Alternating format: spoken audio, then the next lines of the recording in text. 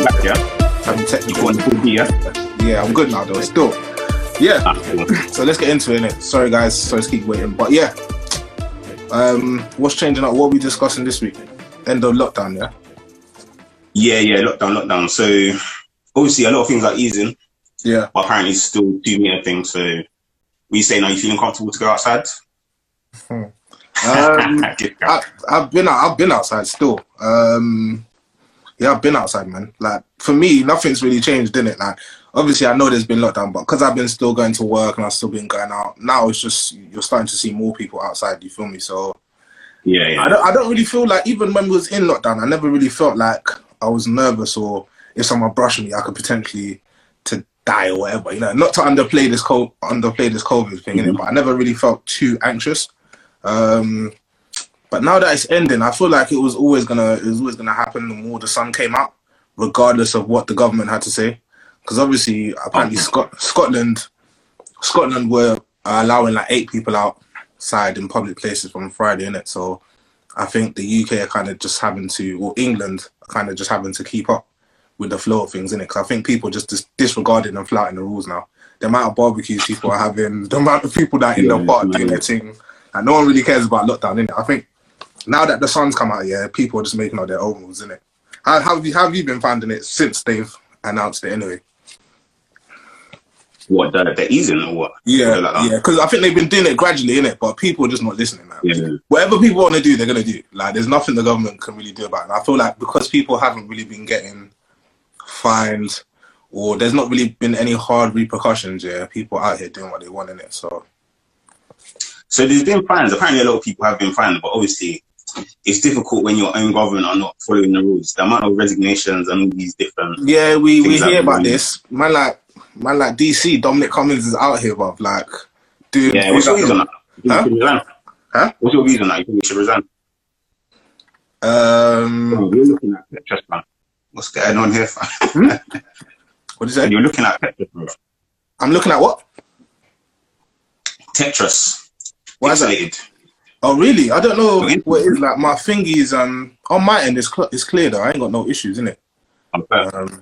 It might be me, but I don't know. Like, my Wi-Fi was playing up. But anyway, even if it is, I'll try and fix it on the computer. But, I think he should, but I don't think he will. Like, what are your views on it? Do you reckon he will step down, or do you reckon he should step down? I think there's two different things. I don't think he's the type of person that's going to back down from, even if he's made a mistake, he's kind of admitted to it, but I don't see him stepping down from his position, innit?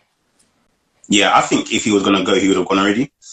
And the fact they're keeping him around for this long, even though the intense media scrutiny, and I know the public has complained as well, I think they're just sticking it out, hoping it blows over, innit? Yeah. I think even maybe the easing of this thing is to like kind of distract from the heat that's on him. Yeah, for real. But I think eventually they have to ease the rules anyway, because it's getting to the point where people are just not listening. You know what I mean? So it like people being out has to be seen from other people that are not necessarily out and are not breaking the rules as the government are easing the rules. That's why there's so much more people outside. You know what I mean? Because you're going to complain that nothing will get done about it. People will still be out here doing whatever they want. And then the fact that they're planning to open up all these non-essential shops, yeah, you're just inviting people to come out, you know what I mean, regardless of if you ease the rules or not. So obviously, like on the topic of guys resigning from their job and like, you know, different ethics and all that jazz, I wanted to ask you, when you go for a job, do you ever consider the reputation of the job? What do you mean by reputation? Of the company that I'm going to work for, or the kind of job it is, or? Yeah, so like, you know, in our previous lab, you mentioned like Jeff Bezos, he's going to be a trillionaire like soon. But obviously the working conditions are mad. So let's say you had a high position, you was a manager there. Would hearing something like that put you off the job? What if they just had like a bad reputation as a company, as a whole, or just a particular ethics behind the company itself? No, yeah. So you hear, for example, the working conditions certain people are getting. Yeah. Like in the lower down positions. Would that play on your mind in any way, shape or form? Selfishly, No, yeah, I would say yes, but I think ultimately maybe not no, because obviously if you're going into a position where you're not having to experience the hardships of everyone else beneath you, and you're getting all the perks and everything is calm, then selfishly I'll probably be like, well, if the company as a whole has a good reputation, I'll probably still take the role. You feel me? But that's a funny thing actually that we're discussing this, because before I get into any new jobs, I kind of look at how they treat staff as a whole. I don't look at a particular team or unit that you're going into. I look at it as a whole in it. So before I go for any job, I always see I always check on some job websites, like you can get like staff reviews, and more times it's either disgruntled staff or staff that are still there that will tell you the real in it. So before I make any decision on any job, I always check the reviews in it. Just like when I'm going to buy something, you're always checking the reviews of the products. I always go by what the people are saying. So yeah, I think it would affect it. I wouldn't just take a job blindly and be like, oh well, like they're paying me a stupid amount of money, I'm just going to take it. You know what I mean? I feel like it's important what people have to say, especially the employees, about the company. How about you? Yeah, I would say to a certain degree, innit? Like, so in the like industry I work in, like pharmaceuticals, sometimes you get a lot of animal protesters that come into our buildings, and I swear, you still get that? No, yeah, because like for drugs to come onto the market, they have to go through certain processes and that. Yeah. So let me pin this question. Yeah. Again? I'm going to pin this question in it, but go on. Yeah. Yeah. So there's a group of people, obviously, that are not. They don't think it's ethical, like what you do in it. Yeah. But for me personally, I can see the greater good in what's being done. So that's okay for me. But let me just pin this. Cool. But yeah, in general, I think, as you mentioned, man, it's a selfish thing. Like, unless you're in a really financially stable position, more time you're thinking of, your own situation before you think of the ethics of anything else. Facts. So it's sticky, but I think as you rise more, you have more liberty to choose what you work for and like who you represent.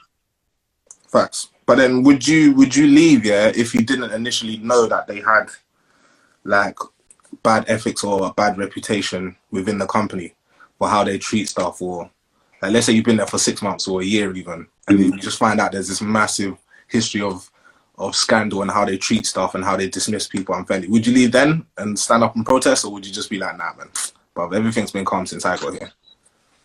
Yeah, so I think it depends on the situation. Like, I think in the situation you mentioned, that could potentially affect me. Yeah. So I have more inclination to leave. I think it's a bit stickier when it might not affect you, but it affects others. And I think that's where it takes like a lot of empathy to want to take a stand and like leave in that position. Yeah. When your position is not being threatened for any reason or whatever like that, and you don't have the negative like traits, I think it takes a lot to take a stand. And I think that actually leads in very brilliantly into our next topic, which is trending quite dramatically at the moment. Oh, we had to touch on it at least, didn't it? I'll pin it. But so, I see a lot of people speaking about this week, but my initial reaction to this, even though it was sad, I just feel like it's something we see on a daily, innit? Like, I think me myself personally, I've become so desensitized to it. It's almost unreal. You know what I mean? Like, I couldn't really watch the video, but I was thinking, well, like, I'm just never gonna move here or endorse this place. Like, obviously, we went there last year on holiday, and we never really had any issues on that. But as a whole, I did actually. Oh, what did you? What you moved there? When I went to Miami store. Oh, you experienced negativity with the actual country as a whole. Yeah, with police actually. Funny enough. All right, go and explain. What was the issue that you had, and then I'll touch in on my point on why. Yeah, so funny enough, like I think I was in a car with like some of my friends, and then we was on our way home. Yeah. And then we must have got to my drive, and a policeman had like followed us basically. Yeah. And the Tony came on, yeah, I was kind of rattled. I was like, rah.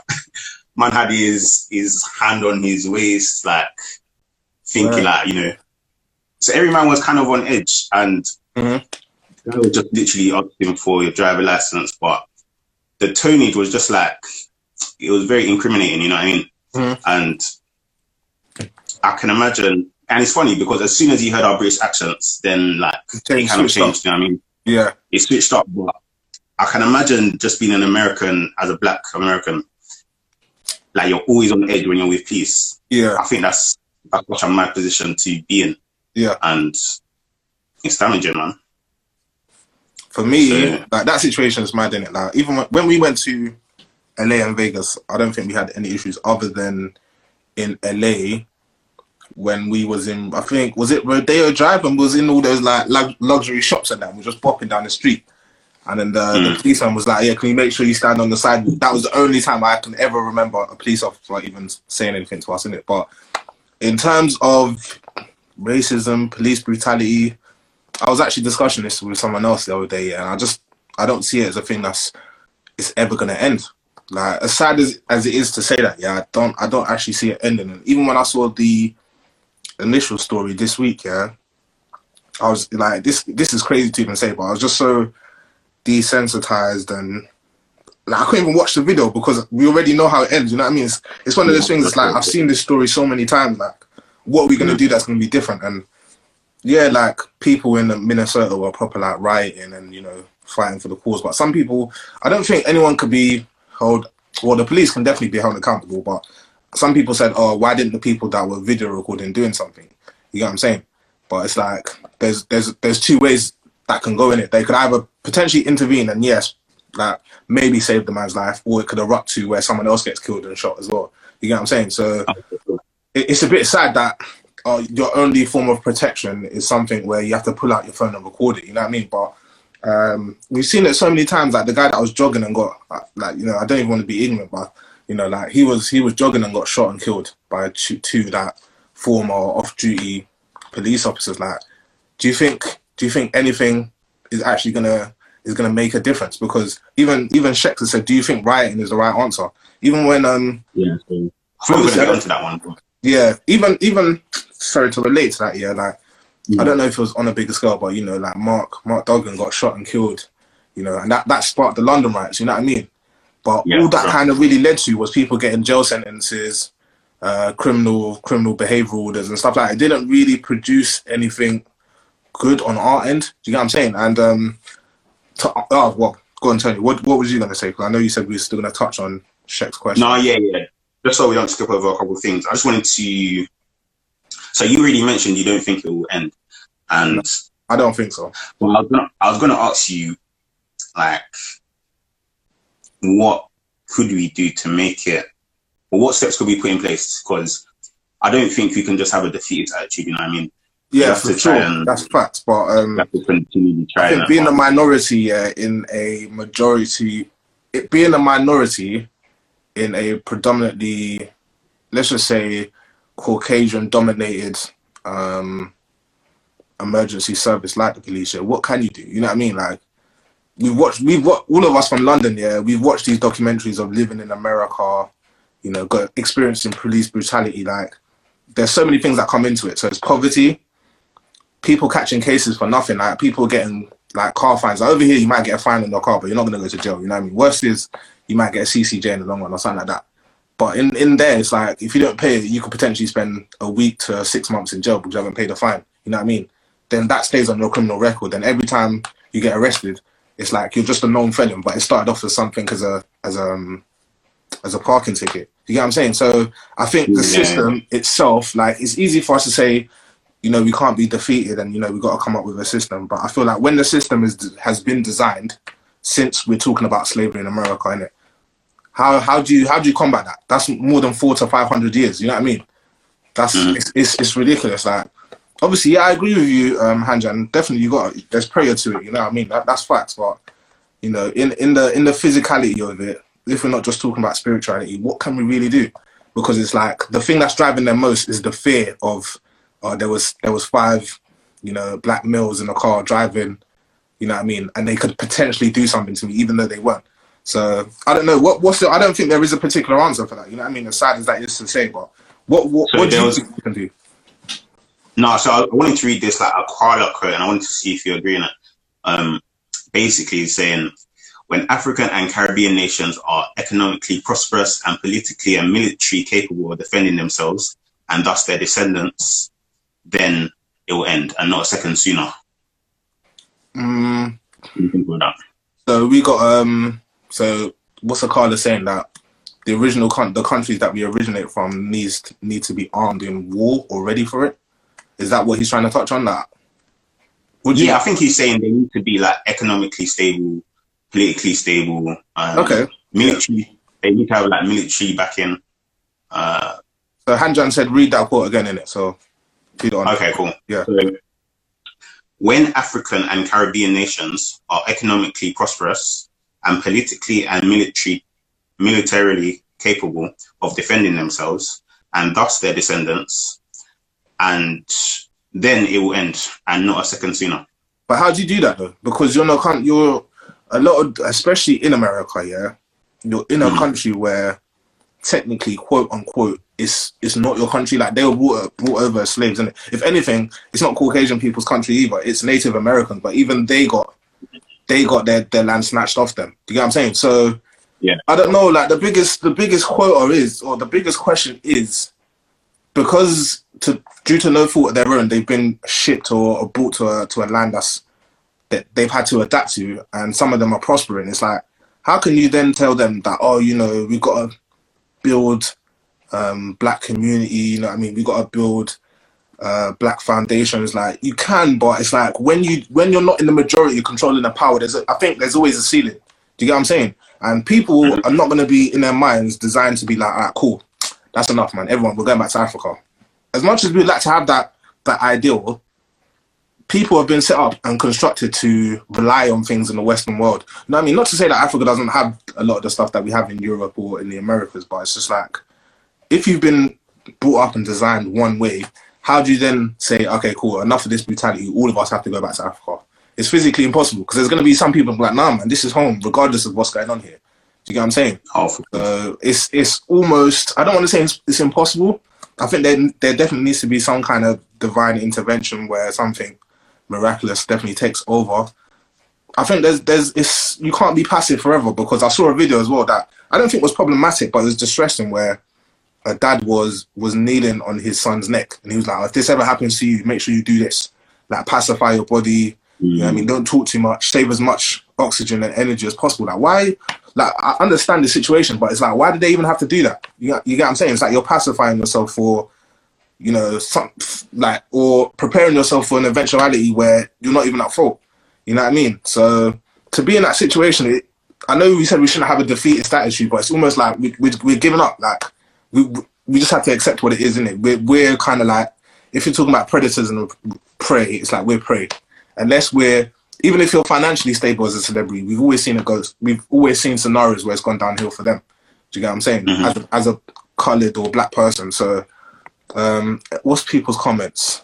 Under the Fifth Rib has said Africa must build first. That's facts, but you know, I think with the whole thing with Africa, yeah, if I'm trying to talk correctly, is a lot of them they got their independence not too long ago. So forget corruption, yeah. It's just being ahead in terms of forward thinking. I know some people be like, well, China didn't get their independence that long ago and stuff, but again, it's the systematic thing of, I don't know, if you've put a people or mindset in slavery, it's going to be hard for them to evolve quickly and catch on to how the world or how society should work using democracy. You get what I'm saying? And I feel like I'm not saying that all African countries are, dictatorships, but some people are not necessarily want to listen to other people's ideas and share democracy. You know what I mean? It's like, no, we should do things this way. I managed to get myself here, so I'm going to run with it this way, and I'm going to take as much money as I need, or, you know what I mean? Like, it's difficult. I don't think there's one solid answer. Not to write anyone else off either. MTM podcast wrote, I think Akala is saying, until African nations themselves are stable, i.e. Nigeria, Ghana, etc., descendants are essentially seen as inferior still. Until then, black people won't get the respect. That's a good point. And then Temi Coachford, Akala's got the right idea, but it's way off in a practical sense. What are your views on that? Yeah, I think everyone's raised like interesting points, and there's definitely validity to them. Yeah, but I think these are like over generations. Yeah, because we know in general change is not quick, but I think there's one thing it might be hard for us to say, but I think you'll agree with me, and you'll say that racism now is not as bad as it was back then. Yeah. Is it okay? Let's just say it's not as bad, but what do you mean not as bad? I would say it's not as direct. No, I would say. So, for example, obviously, we've come from a time of like not us directly, but we've come from a time of slavery, yeah. And slavery was abolished. So now that's a step in itself. But now we're fighting different things. We're fighting not as much direct racism. Obviously, it's still happening, as we've seen just here. Yeah. But now we're fighting a lot of like systematic racism. That's the key word. Systematic. Yeah. Systematic racism, things that are kind of intangible, that are kind of difficult to defeat. Mm-hmm. So, in terms of what we can do now, I think awareness obviously is a big thing. So what people are doing, the social media thing, I know a lot of people are desensitized to it, but I think it is still important to keep raising the issues. Mm-hmm. I think it is important for people of all races to back the cause, essentially. And I think awareness can help with that, because, you know, I don't know if you've seen the riots, but there's like plenty of white people that are actually... Yeah, facts. I'm not saying it's all white people. No way. You know what I mean? I think a lot of them, yeah, a lot of them have, they have the belief that equality should be a given right. You know what I mean? It shouldn't be something that people have to earn or fight for. But fact. It's just a shame that those people are not the people in power. You get what I'm saying? So yeah, that's where the systematic racism comes into it. Because you might even get someone that's not necessarily that way inclined, but the moment they join the system, the stereotypes might start to kick in by the people that you're around. You know what I mean? Just from stories and experiences they might have had. So they might have had, on their whole 23 years as a police officer, 1 or 2 bad experiences, but those particular experiences are stuck out more than the good experiences that they've had in that community. So every time they drive through a block, it's like you have to be careful if you see a particular group of young men in a flipping, I don't know what cars they have over there, like a Hyundai or whatever, you know what I mean? That means they're going to do something mad. Even though you've only experienced that once, that can fester and harbour. And then from that, your views and then your kind of ideals of people can really get transcended into the workforce. You get what I'm saying? And then the worst thing about that is sometimes you get people that come into the workforce with that attitude from jump. Do you get what I'm saying? So it's very difficult to find a solution. I think the biggest solution we can get, which is, I'm not going to say impossible, nothing is ever impossible, is getting these people that are being affected by this into positions of power where they can change things. Yeah. But again, because it's systematic, it's very difficult. You know what I mean? How do we infiltrate, or how do we go about doing that? Obviously, education is always a big thing. You know what I mean? Mm-hmm. But again, if it starts on grassroots and you're educating people, some people don't have, I don't know, man, the means around them to be educated. You know what I mean? They might come from poor communities. None of them, no one in their household has been to school. You get what I'm saying? So it's like the neighborhoods that they come from, even to get to school might be an issue. So even that, to get there is like, if we're talking about probability, there's going to be someone from a poor neighborhood in, let's say, Baton Rouge, is going to be less likely to become the judge of the state than someone that's living in Boston that comes from a 3rd generation family that have been lawyers their whole life. Do you get what I'm saying? So it's difficult to combat that. And I don't even want to have like a pessimistic attitude onto it. But I think that is one of the ways, definitely pushing education and getting people into these positions. And I think there's only so much you can do on the streets, because when you educate people and you tell them like we have to be kind of submissive and passive, even if you are that way, there's still potential that you could end up losing your life over nothing. You get what I'm saying? But for sure. So I as you mentioned, man, obviously we do need to keep rising in positions where we have power and we're able to implement change. Going back to Sheku's original point where he's like, do you think rioting is effective? I'm not going to encourage violence and all that stuff just because, you know, it puts other black people at risk, you know what I mean? There could be more incidents like this. However, it kind of goes back to the old Martin Luther King, Malcolm X route. I slightly think you do need both. You need people like trying to make the systems for black people to flourish and to have power and to educate them and all that stuff. But unfortunately, it seems that the governments and everyone pays most attention when they're rioting. When there's chaos. When there's chaos. Do you think the FBI would be getting involved if it wasn't, you know, going viral when people weren't causing economic damage and all that stuff? I don't think so. So it's I don't know, it's a fine line, but I do feel, unfortunately, it's who screams the loudest gets heard most often than not. So I think we just have to keep.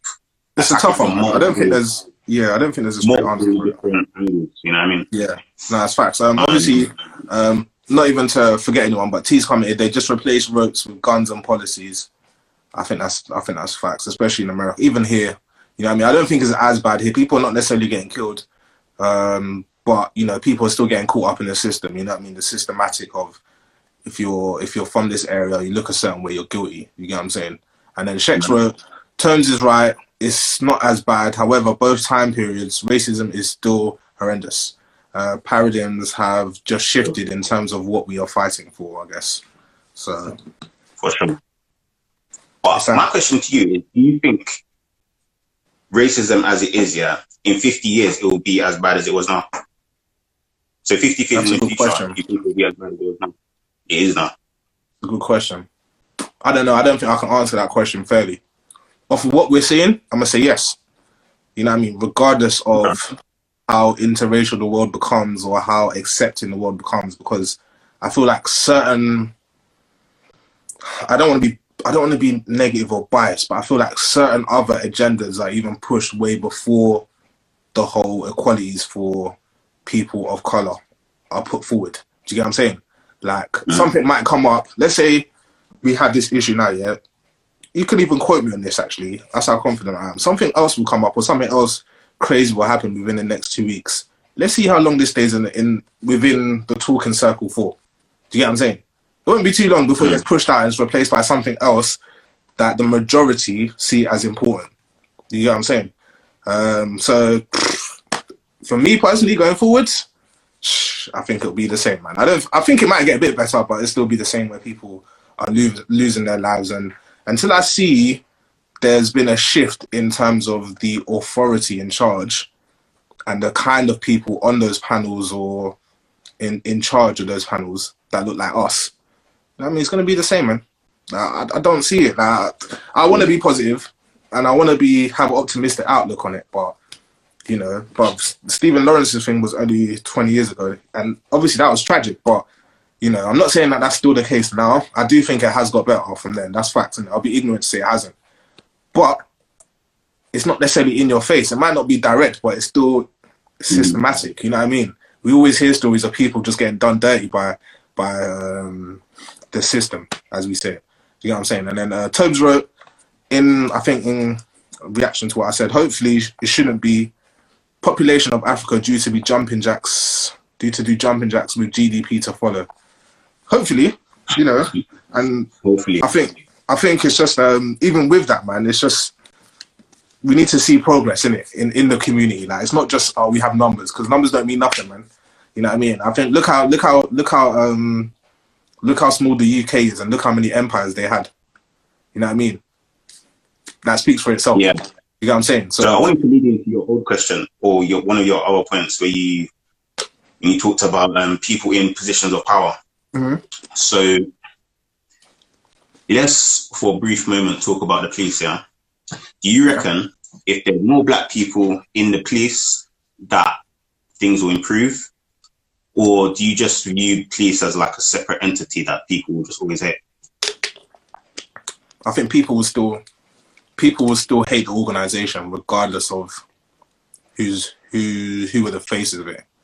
Because I think there was a big push for that, especially in metropolitan police or just police in the UK, like to have more ethnic minorities in the police force. You know what I mean? But people's attitudes haven't changed. They haven't changed to the police. You know what I mean? So I understand more though, because it's like, you know, the person might just be doing their job in it, but it's just, so it doesn't change the fact that people might still have the same experiences they were having 10 years ago with the police. You know what I mean? It's just a person that looks like them that's doing it to them now. So in America, if we're talking about, let's say 85% of the police force are black, I couldn't tell you, man. I think, again, it comes down to it being systematic, innit?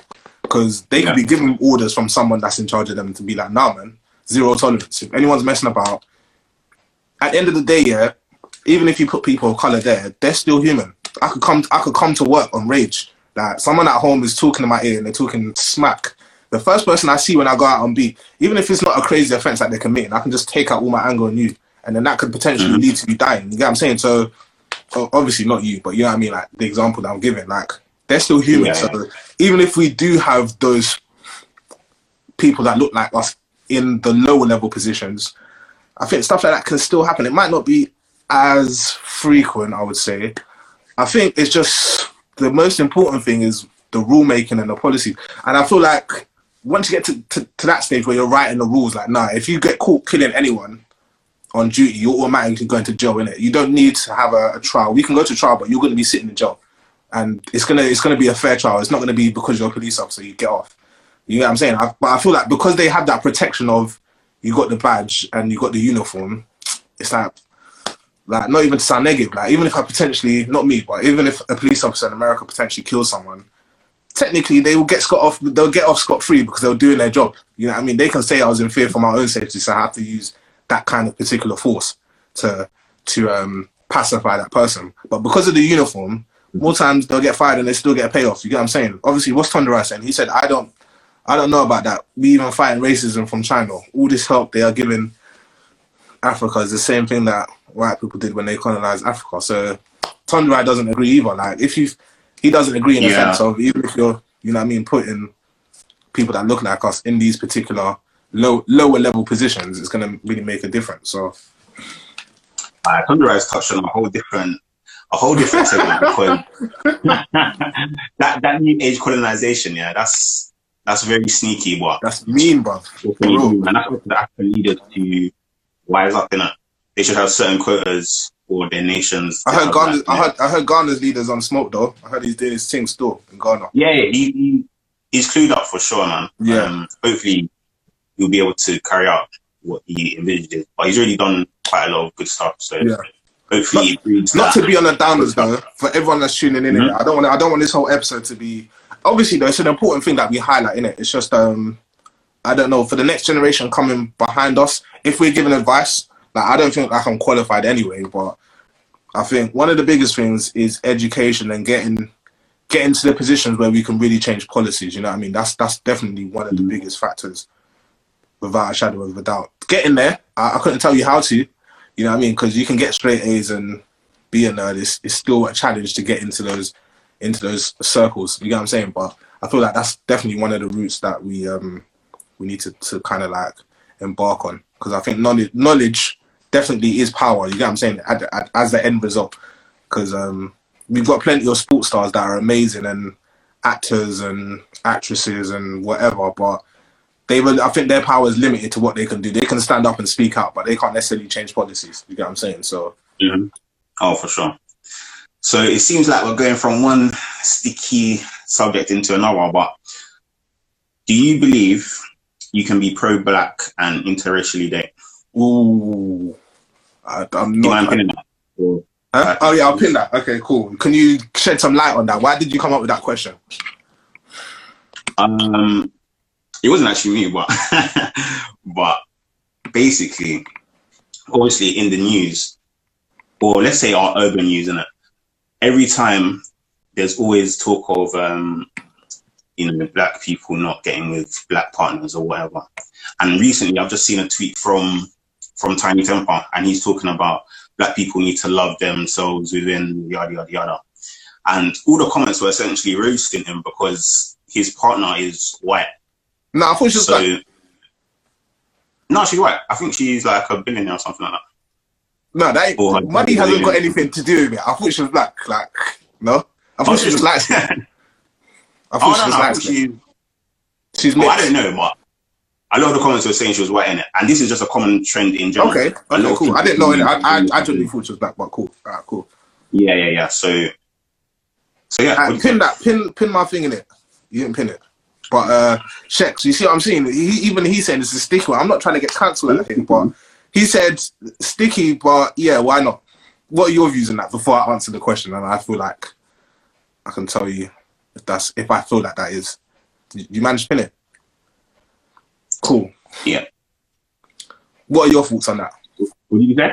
What are your thoughts on that? Can you be pro-black and interracial? You're putting it back, yeah? Yeah, I am. Before I answer it, innit? So, I think in its very definition, yeah, I think if we're talking about strictly pro-black, then no. But I feel like love is very subjective because you can fall in love. That's right. Speak freely, bruh. Speak with your chest, fam. Yeah. No, yeah. So I think in the strictest definition of pro-black and supporting black, black things, I think there's definitely power in a black union. You know what I mean? And how do you call it? The marriage system. I think that's a big factor that they talk about. Yeah. But in terms of love, I think it's very sticky because you can fall in love with anyone. And I can't say because you've fallen in love with, a Chinese person, an Asian person, that you can't have pro-black views. Mm-hmm. I don't think that's necessarily accurate. However, I think in terms of the strict definition of pro-black, you should be marrying someone who is black as well. Yeah. Okay, that's very democratic answer. That's dope. Just quickly going to the two people's comments. So Jennifer said, "Don't be scared to get cancelled. Share your opinions with logic. You'll be fine." And then London McLeod said, "Embarrassing tweet." I think she's referring to Tiny. Personally, I think the time that he chose to tweet is the problem, not who he's in a relationship with. So I don't know. Yeah, that's facts. But can you be pro-black and be in an interracial relationship? I don't know, man. I want to stick with my guns, innit? Like, I don't want to. For me, because I know we did discuss this briefly, but I was just kind of like, I don't think you could. Like, you could be. I think there was two different. I think Tony kind of touched on it a little bit, but I don't know if it's necessarily pro-black. I think someone said you could be Afrocentric, like you can really love and have a passion for Africa, but you're in an interracial relationship. But I think if you're pro-black, I think, as we say with most stuff, I feel like your actions speak louder than words, innit? So even if whatever else comes with it, I feel like if you're trying to be pro-black in your, that's a good point actually. What is the definition of it on Google? Because I don't have a clear definition, but for you I've got it in it. Okay, cool. So for me, that I'd say to be pro-black, I think your actions would speak for you rather than me being like, yeah, I'm pro-black. Like, I want black people to succeed and yada yada yada. And these times, I'm out here, not out here, but I'm in a relationship with someone that isn't someone of my own race. Do you get what I'm saying? Because I think with pro-black, even though you want it to succeed, your actions as well show that you want the quote-unquote blackness to thrive and continue. So me having a black family or a black wife and black children kind of pushes that I don't want to say it. Yeah, do you know that notion of being pro-black? Yeah, I am pro-black. Like, my kids are black as well. Like, it's not I'm pro-black and I rep Nigeria hard and whatever and etc. But these times my wife is like, not to pinpoint, is Spanish. You know what I mean? And my kids are half and half. Like, at the end of the day, potentially, I think going forward, your kind of history and input can get what's the word? Kind of like cleared, or kind of just like not erased, but kind of just get forgotten about, because you know what I mean? Like, not even necessarily diluted. I think that's too much of a negative word, but it can get forgotten about. Do you get what I'm saying? So I feel like if you are pro-black, yeah, me having a black wife, whether she's from, you know, the Caribbean or Africa or whatever, she's black, you know what I mean? So you looking at my kids, from whatever I've told you 20 years ago, you're going to remember that, oh yeah, this is so-and-so Junior, that's his child, you know, yeah. And by just looking at him, you're going to see that whatever I was talking about in terms of blackness is evident for you to see in the offspring that I've had.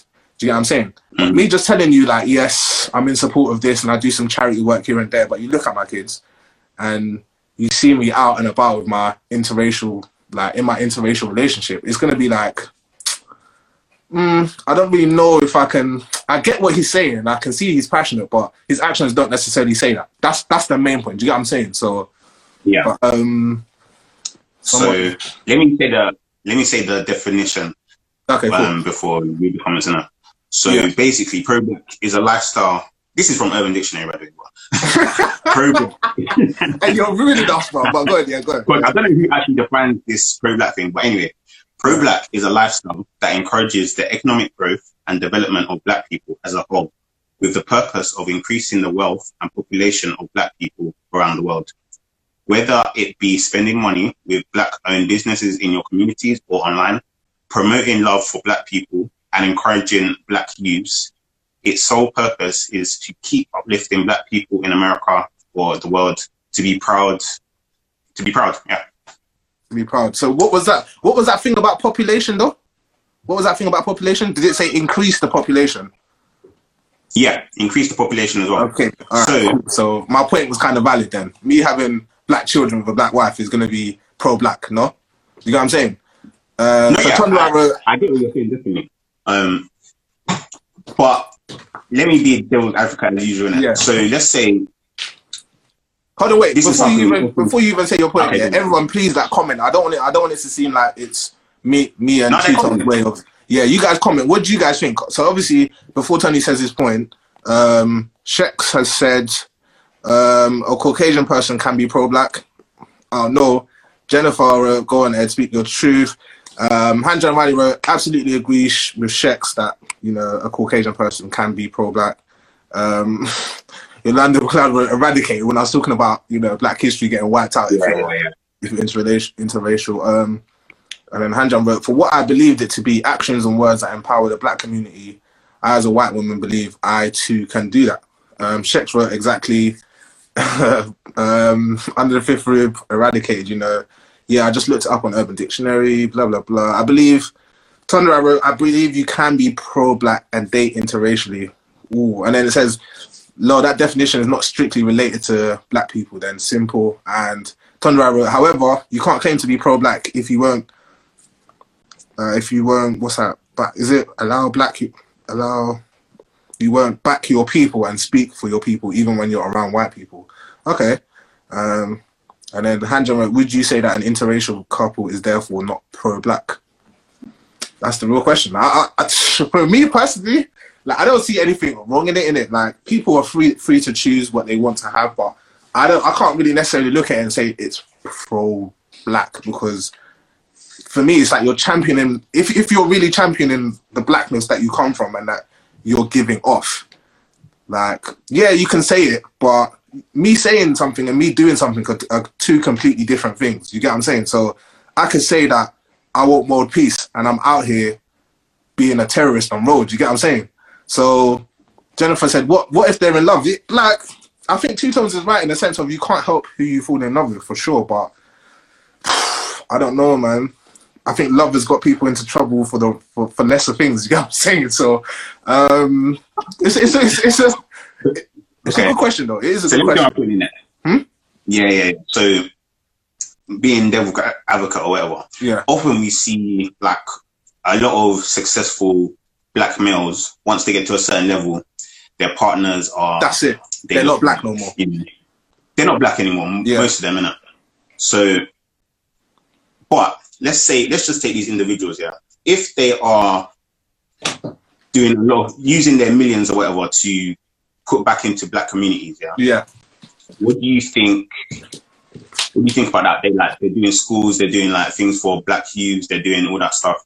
That's good, man. I think that's good, but, you know, until we're on an even playing field, then I can say, you know, they're really, like, not they, but it's really helping us out. Because even though they're doing this, where is the black community as a whole? Anyone got an answer for me? Do you get what I'm saying? We're still talking about, in 2020, we're still talking about police brutality. Like, it's all well and good getting your stuff donated to and people giving you handouts and sponsoring your stuff. But it's, so what did you wonder about? It's hard to say that there are white people who are allies. Yeah, I think there's people that definitely want to help the cause, but the biggest question here for me is, when is it ever going to be an even playing field? I think that needs to be the biggest question outside of the box. Do you get what I'm saying? And I feel like Two Tones touched on, yeah, there's a lot of examples where people of colour, or black people, let's just say black people, to keep it all the way 100, will get to a position where they're rich and famous and they're stupid rich or whatever, but their choice in a woman or a man doesn't necessarily give off or represent where they come from or what they've grown up around. Do you get what I'm saying? Like, I'm not saying you have to go to the hood and get someone that's gutter or whatever. Like, even if it's hard to find people that look like you in your particular circle, when you get to that level, like, you don't really see that representation. Do you get what I'm saying? So how can we then say, oh, like, this should be what our model should be based on for someone that's pro-black? You know what I mean? Like, I could donate to a charity. It doesn't necessarily mean I'm pro this. I'm just giving my money to them because I like what they do. It doesn't necessarily mean that I'm pro it. Do you get what I'm saying? But I think it's a difficult thing. But in my opinion, I don't see anything wrong in it. But I would say that I don't think you necessarily can be. I think you can support it, but pro for me is like it's an all-round thing. It can't just be one thing. Do you get what I'm saying? Oh yeah, I'm pro-black because I post black people's poems or black people films on my timeline every day, but my wife is white. Like, nah, man. I think it's got to be all the way 100. You know what I mean? What I say, what I do, I support black businesses. I buy black people clothing. My wife at home is black. My children are black. You know what I mean? My family's black. Like, it's not even to be anti this or me against them. But it's like, if you're really speaking and you believe in what you're talking about, it has to be all the way 100. It can't just be, I'll pick the best bits out of it and say that I am that. Do you get what I'm saying? That's my opinion on it anyway. But yeah. No, yeah, it's a sticky issue, to be honest, yeah. And I think it kind of comes down to technicalities. Pro-black, yeah. So I think, as Hanjan is saying, I think you can support the cause, you can really believe in black struggles, you can do like so many different things. But I think because of the strictness of pro-black, it kind of embodies, you kind of have to have a black partner to embody, fully embody, like, facts, like. And this is not to say that you can't date who you want. Do you get what I'm saying? Like, I'm not here to sell people or to watch who people are dating. Like, you're entitled. We're in a free world, innit? Like, you can date who you want, but I don't think you can have that particular title if that's your choice or your preference in dating. There's nothing wrong in that. I'm not saying that you can't still be in support of the cause, or, you know what I mean, you're trying to contribute to the cause or contribute to blackness as a culture. Like, I think that's still a possibility. You can be, but you just can't have that title. Do you get what I'm saying? For me, anyway. Like, for me, anyway. That's my pro-black. That narrative, is that even a correct view to have? I think it's a label in itself, innit? Everyone wants to grab something and say, yes, this is my thing or whatever. But obviously, Shex was, even he addressed that point. He said to judge someone's beliefs based on their partner choice is mad, I think, anyway. And that's why I really touched on that point. I was just saying, I wouldn't necessarily say that we're judging their beliefs, innit? I just don't think you can claim certain things. I think your actions, you can say, yeah, I am that, but you shouldn't be like, no, I'm definitely this because, you know, I do this and this. I think if you're trying to be something, you have to be all the way in and all the way embodied in it. Do you get what I'm saying? Like, I feel some people might see it as, no, that's unfair. You should be able to just do bits and pieces. But I feel like if we're trying to keep it all the way 100, everything has to be encased in it. It can't just be, I'll pick the best bits and then I call myself that. Do you know what I'm saying? Hanjan wrote, I respect that. I respect your opinion. However, I can't help but feel if I am to date a black man, I'm therefore hindering him from being fully pro-black. Hindering him? No, you're not hindering him, because at the end of the day, for me, again, personally, how I think on it is, it's a choice. Everyone has a choice. No one's forcing you to date a black guy. No one's forcing this black guy to date you. You know what I mean? If he's in love with you, that's cool, innit? And we shouldn't bash each other for it, because I think people get into that culture of bashing and tearing people down, innit? Like, people should be free to do what they want. But the same way you can't join certain clubs to do certain things because you don't qualify. It's the same way I think people should have certain titles for certain things, isn't it? Like we can't mix and dilute stuff. What's his Are you still there? Yeah. Oh yeah. Cool. I thought your thing froze, but yeah, do you get what I'm saying? I feel like if you're this, you're this. You know what I mean? And whatever you represent is all the way embodied in it. Do you get what I'm saying? So, someone said 5 minutes. We've got like 5 minutes. Hey, we might have to extend this. You know, if people want to carry on locking in now, we might have to because I know we still got a few things to talk about. And just to reference MTM's podcast, they said, "I know issues with interracial relationships, but if you're pro-black, then who could teach your daughter to be a black woman better than a black mom?" I think that's facts, to be honest. There is also pro-Asian and other paradigms too. If you were to go with the strictest definition, it might be compared to being a feminist and being a woman. It's not by force to be a feminist and a woman.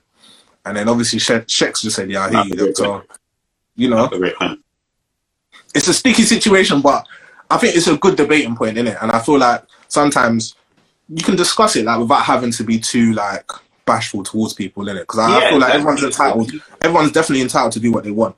But I don't think you have to be so driven to have a title for something. Like, if it's not for you, it's not for you. There's nothing wrong with that, innit? Like, you can still do other things to really show your support or your to display your belief in being, let's say, pro-black or invested in the black community. You don't necessarily have to have that title. You know what I'm saying? So, but yeah. Oh, for sure.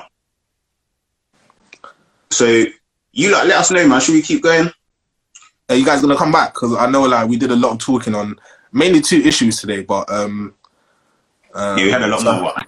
Yeah. Now, well, let's just carry on regardless, man. We're gonna put it on YouTube anyway. So, Hanjan wrote, not even to cut you off, yeah. She just wrote, I'm heartbroken by racism. I understand I will never fully experience racism. I feel helpless as a white person, but I also feel I might use my voice to be heard. And I'm trying to learn that. Hey, that's dope, man. You know why? Because it's extremely difficult for black people. Shout out Hanjan as well. That's yeah, shout you out, man. Yeah. As well. It's extremely difficult for black people to get change if we don't have people from other races fully helping us and invested in our cause. So it's so important for you to keep using your voice. To show awareness and raise awareness, innit? Because no one can really, I feel like with those kind of situations, yeah, no one can actually understand the struggle of a person that's going through it. You know what I mean? The only thing people around you can do is kind of just learn and understand, like, oh, this is what you're going through. I can never really put myself in your situation, but you know, I'm here to support where I can. You get what I'm saying? And I think that's 100. That's all the way 100. You get what I'm saying? So I'm not going to be ignorant to that fact. And yeah, shout out Hanjan, man. You got a lot of fans in here. People are fucking with you heavy still. Okay, cool, man. So yeah, was there anything else you wanted to? Yeah, sorry guys, that was a fault on my end, didn't it? Vodafone playing games, but yeah, was there anything else you wanted to add to that topic before we move on to the next one? Before we close it out? You know, I think we were just giving Hanjan her props, man. She was doing bits, man. Yeah, shout out Hanjan, man. It takes you know, a person that of real like soul and spirit to kind of like speak some facts. You know what I mean? Because I think the easiest thing for people to do is to go into defensive mode. Do you get what I'm saying? So let me just pin this topic. I think your thing is freezing still. The biggest trump card is I got black friends. You know what I mean? You know what I mean? People are quick to get offended. But I think once we can sit down, talk, and have a debate, yeah, everyone learns. You get what I'm saying? I'm still learning stuff every day. So even you know what I mean, someone else from out of our own race speaking about their experiences and talking about how they want to learn and understand is a big thing, man, for sure. So. So obviously I pinned the topic from Jennifer. Yeah. What's your thoughts? What did Jennifer say? So if you could pick a topic to educate your colleagues on at work with regard to racism, what would it be? That's a very good question. You might have to answer that first. I need to think about that, you know. I would say it's a tough one, man. Tough one. I think. What would you do, actually, Jennifer? I'll write your point as well, because you have a good question, but I haven't got like a straightforward answer to that, innit? I haven't got a straightforward answer either, but I'll just think of things people do in work that can be annoying. I think, you know what? I think there's a lot of ignorance. Yeah, so yeah. I think there's a lot of ignorance sometimes with people of different races, and I feel if they did more research into I don't know, black people and black struggles, they wouldn't say as many ignorant things. Yeah. Ooh. Hey, Yolanda, please explain that. So you wrote internalized racism. Just like, can you like add a bit more to that point in it? But go on. Sorry, Tons. You were saying? Yeah. So I think, Yolanda. Yeah, I think what she's saying is even kind of the point I'm trying to get on. I think people have racism and they don't really realize it's racism because no one has educated them on it. Yeah. And they might just say some offhand comment, like, I don't know. I can't think of anything right now. But just saying something that's a little bit ignorant that they don't even know. Yeah. So I think more conversations around that where it's more about education, not as opposed to getting angry. And I know it's difficult in it, but I think the more of these conversations happen, the more understanding happens between people, because it's natural, man. People from different cultures, they have slight nuances and slight differences that you might not immediately understand. You might even know when you're causing offense. Yeah. So I know there's some people that do, but there's a large group that they're good people, but they're just ignorant to certain topics, you know what I mean? And I feel we can have these conversations to help remove some of this internalized racism and, you know, some Jennifer, of these. You're going into this still. So, Shira, people say that we should educate, but how can you educate in an impactful way? Because we can't do it all at once. What's the best starting point? But if I need the answers to that, there wouldn't be racism. You feel me? But I don't know. In my own point of view, I think it's just getting to know someone, innit? Like, because not everyone's a stereotype. You know what I mean? Like, sometimes people see stuff or they've experienced or they've been around black people and they think that's how all black people are or all people of color are. I think everyone is different. So if I'm trying to learn anything, or if I'm trying to learn anything about someone, the first thing you're going to do is to have a conversation. You know what I mean? You don't necessarily have to ask the difficult or the questions you might feel are touchy or ignorant, but it's just getting to know me as a person, like seeing beyond me being black. You know what I mean? What do you like to do in your spare time? What kind of music do you listen to? That, you know, what's your faith or whatever? You get what I'm saying? I feel like that's like, even though we're talking about education, it's easy to say that, just throw it out like you need to educate them and, you know, just having a conversation, man. Talk to me. Who am I as a person? How do you know XO as a person before you see me as being the black guy from South London? Yeah. Do you get what I'm saying? And I feel like that in itself can be the biggest barrier. You know what I mean? People don't really want to have a conversation with you. They just want to, I'm not saying it's everyone, but some people just want to assume. You know what I mean? Oh, you must have grown up in a rough area, or you must come from a single parent home. Do you get what I'm saying? Yeah, and it might not even be. People might not see it as offensive, or, you know, like, I'm getting onto you. It's just it's just, you know, most people are doing that. You get what I'm saying? So other people's comments on that. Shex, let's start with so Shex said people need to want to be educated in the first place. Also, that's very true. Yeah. True. Demi Silva wrote, simply conversate. The more we talk, the more those that have ignorance or inherent racism are re-educated. Have a conversation. That's what I was talking about as well. And then Yolanda wrote, I think just conversations on how some of their beliefs and behaviors are unconsciously racist. That's a good one, but the barrier can quickly come up, you know what I mean? Because no one, regardless of color, wants to feel like they're being attacked. You know what I mean? Even, especially when it's, not necessarily especially, but when it's something they see as particular touchy subject. If you're not necessarily even coming on smoke, but you're addressing it head on, people can get defensive. And then with that, once that defense mechanism kicks in, all sense of logic kind of goes out. So they might be giving you the eyes and looking at you and nodding, but they're not listening to anything else that you said, because they already feel like, not that they should feel like that, but some people might just feel the defense barrier and the sense of offense going up, like, oh, you know what, this person seems like they might be on smoke if I say anything else. You know what I mean? So it's I feel like the biggest thing you can do is definitely getting to know me as a person first. We don't have to be best of friends, but it's like, oh no, man, he's a cool guy. And then we can start moving on to the subjects of ignorance or unconscious, like, you know, I've had experiences of this, like, I don't think people should do that. And then they can start learning from you from there if they're really interested. You get what I'm saying? Because, you know, they might just get to know you and just think that they're in a comfort zone of being able to say and do anything because we're friends. You know what I mean? That's the other route it can go down. So yeah, I was gonna say there's another topic here actually. Do you feel sometimes other races get uncomfortable when race is brought up in general? Yes, but before I elaborate on that, written by T ask questions, don't be ignorant. All black people aren't the same. That's facts. All white people aren't the same. That's facts. All other races aren't the same. We're not just a colour. We're human beings. We're individuals. That's 100%. MTM podcast wrote, I don't personally think we or other minorities need to educate. If you have the privilege, you need to have the willingness to learn and to take initiative. Yeah. And Tobes wrote, MTM, at MTM, that's true. MTM podcast. So Hanjan said, yeah, I'm here for it. And obviously, Pearly Whites wrote, people need to see more diversity in all areas of life. I think that's 100. There's definitely a way to address it. That's facts. And then obviously MTM podcast are talking from a personal point of view with how can my 40-year-old colleagues not know what a turban is? That's mad. That is mad. I think that in itself, that's definitely ignorance is bliss because you're not trying to learn anything else. You know what I mean? Like, sure. I see those every day. So it's like if you don't ask what is this or someone doesn't explain to you, and people probably have and you just haven't listened, then ignorance is bliss. That's the common statement for that stuff like that. You get what I'm saying? But to your question. Actually, yeah, I'm going to change the subject, so go on. Yeah. To your question, yeah. Can you repeat it again? Do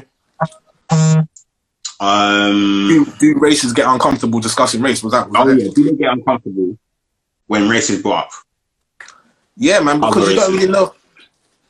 Other race, I think, yeah, yes. I had this discussion like with someone at my workplace, and he's a calm guy, man. He's a cool guy, but you know, like subconsciously, I could feel him being ignorant. Do you get what I'm saying?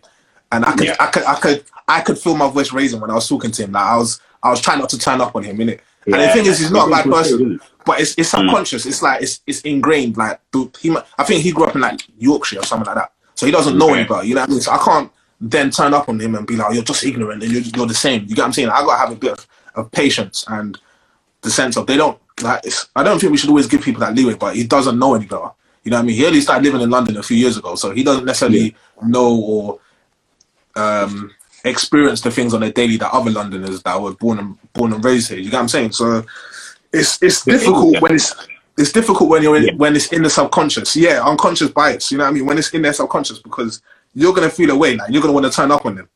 And the moment you do that, all conversation is closed because they're gonna get on the defensive, and you're gonna be coming from a place of passion where you actually care about it, but you're not necessarily getting out your points logically. You get what I'm saying? So I want to go back to MTM podcast, their point about, you know, we don't need to educate, like people should use their initiative. Facts. But I do definitely agree with that, but I feel like it's somewhat limited because people generally research what they care about.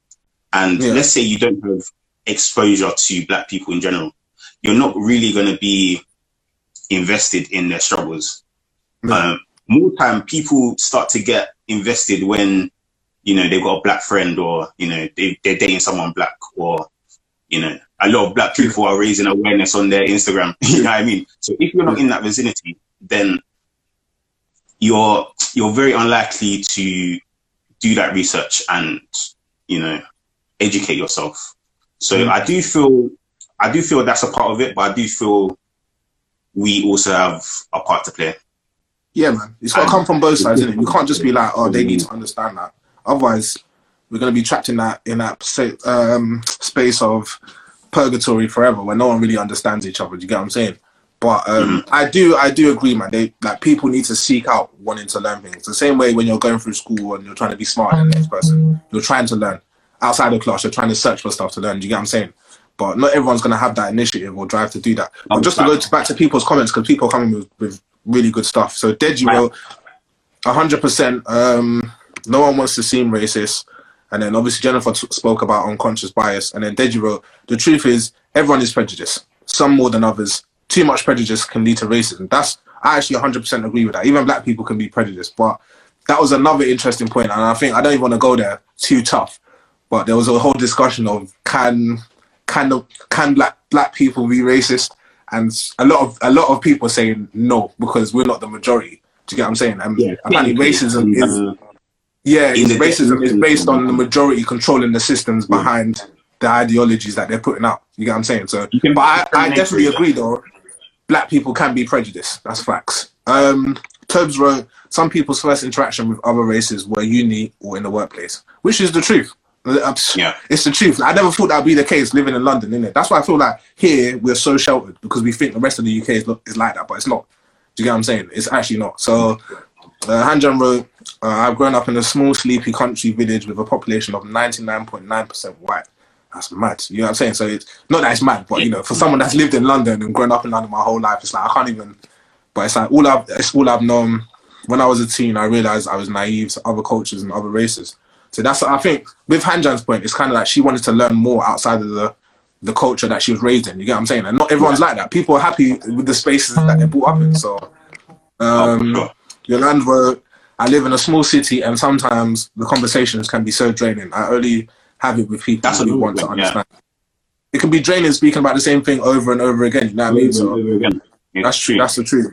Hanjan wrote, it made me cautious to talk about race at all in the fear that I'll sound uneducated. I'm trying to make the conscious effort to learn, support and grow. Man, you're coming across as too much of a good person, man.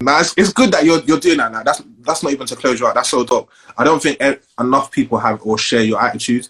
Do you get what I'm saying? And it's just, again, coming from a place of privilege, it's like sometimes people, they think to themselves, why do I have to learn about anything? Do you get what I'm saying? Yeah, so, Demi Silva, education is key. Unfortunately, yes, it is draining to be having it in 2020, but the consequence is continual. White privilege, ignorance, and systematic racism. All facts. And then written by Timo, education system in schools is at fault too. That's another big thing, you know. That's another big thing. Is at fault too, because they don't teach a lot about their cultures. They touch on it lightly. And Jennifer's point of unconscious bias comes into it as well. And I experienced this during school. Like, in school, I was never really bad at the beginning of school. I wasn't like a bad person in general anyway, but at the beginning of school, I was like one of the best behaved kids. I was always doing my work on time and stuff. But when it came to picking certain people in our class to do, because you know that you'd have privileges at the end of the year to go on school trips and that. Okay, yeah. I remember I never used to get picked, and it was always the same set of people, and they just happened to be white, getting picked by a white teacher to go and do these things. Until one black boy in my class, yeah, you know what I mean. Like he was like the worst. He was the worst behaved guy in my class. He was black. He was Caribbean. Not that should have anything to do with it, innit? But he didn't really follow rules. He didn't care. But he just seemed to take a liking to me, innit? Until one day he stood up. I remember this. This was either year 7 or year 8, and he said, "Why isn't EXO getting picked to do all these things? Like he's just as well behaved as these guys and does his work. Like he's not like me." Yeah. I remember him saying that he's not like me, and our teacher didn't have a valid answer for his question. She was just like, "Oh, it's just these guys are always blah blah blah," but that doesn't answer his question. Do you get what I'm saying? So I kind of forgot about it and I played it. I just whatever. Like I was like, I don't care. But that unconscious bias.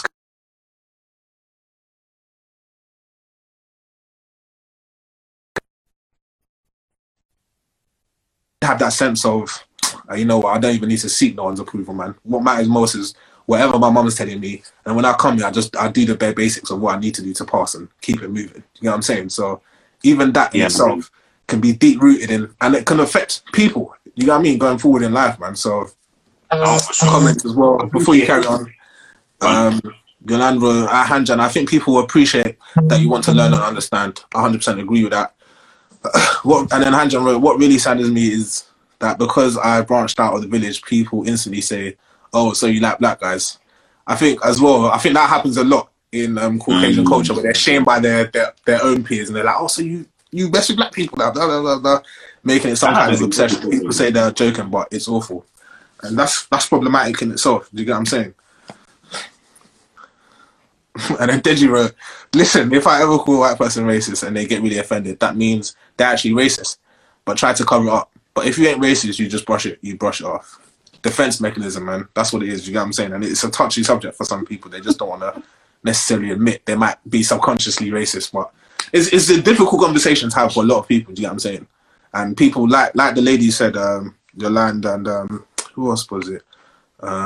Demi Silva said it's difficult when you keep talking about the same thing over and over again and people are not listening. It doesn't seem like people listen. You know what I'm saying? So it is, but man. Yes, it's definitely exhausting, man. And I don't know. I don't have the answers, but I do know black people are some of the most resilient people in history. You know what I mean? there's so many things we've gone through, and we're still here. We're still striving. We're still plugging, man. But we can't. We're plugging. You know what I mean? I know, man. We can't just solely live with resilience alone, man. We got to be. Yeah. So we have to keep. It's hard, but we have to keep, you know, the positivity. Like, we can't, as a single person, you can't do anything, you know. But yeah. As a group, as a unit, we can do a lot more in that. So we just need to keep encouraging these conversations. Yeah. We need more people like Hanjan to keep, you know, fighting the good fight. Yeah, and man, fighting a solid fight, bro, for real. And ladies and guys as well, don't be discouraged to keep speaking your points and sharing your ideas. Because I know, don't get me wrong, it can be physically draining, saying the same thing over and over again.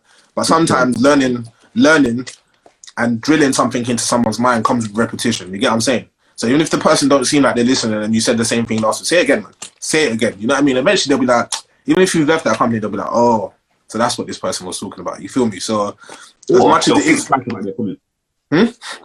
Or they'll think twice about their ignorant comment. Facts. You know what I mean? Facts. Not to be putting anyone on eggshells, but people need to see the truth, or definitely need to see the truth for what it is. And okay, before we move on to our next point, there are 2 comments. So from Jennifer, she wrote, "It's tough and draining, I can't lie. Woke up today feeling like racism. Like, is racism ever going to stop, or are our kids going to have to go through this too? I'm tired." No, it's facts though, man. It's facts. And then Hanja Miley, "I'm constantly being asked, so why do you like black guys? This question makes me angry and sad. How am I supposed to teach them that that's not an okay question and it's rude, you know?" Boy, there's so many layers and levels to it, yeah. It's mad. I haven't got one answer for all, you get what I'm saying? Like, in terms of Jennifer's question, it's down to us as a generation. It's not even as, you know, being black. It's down to us as a generation to really school the younger people and our kids coming. You know what I mean? Just to show them this is stuff that you can experience and the stuff that you need to do to make yourself better and thrive and be able to express yourself eloquently where people will listen. You know what I mean? It's not necessarily always about brute force and shouting and being angry. But I can see where the resentment comes from. And as for Hanjan, it's difficult for you, man, to express yourself without people seeing you on your end as some kind of quote unquote, as we like to say, fake or whatever. You know what I mean? But just live your truth, man. You know what I mean? Eventually, some people are gonna jump onto what you are trying to achieve, and you know, nothing worth having ever comes easy for anything. Do you know what I mean? Oh. I think change is always difficult. It's never been stuff that's changed has never been easy. Do you get what I'm saying? But as long as you're living your own truth and you're pursuing that, things can only get better. Facts. You know what I mean? So sure. Yeah. Right. The next topic, innit? And I just need to get a charger. So apparently, Yolanda random, but live is better on a computer than on an iPhone. Swear down, like I'm using my iPhone, man. My connection today has been shocking. What is the next question that we have? So the next question today, guys. Oh, sorry, no, I didn't expect the show to go on for this long, though. Thank you guys for tuning in. Female role models. That's dope, actually. Facts, though. Female role models. Okay, cool. Make sure you pin that when you come back, please, and thank you.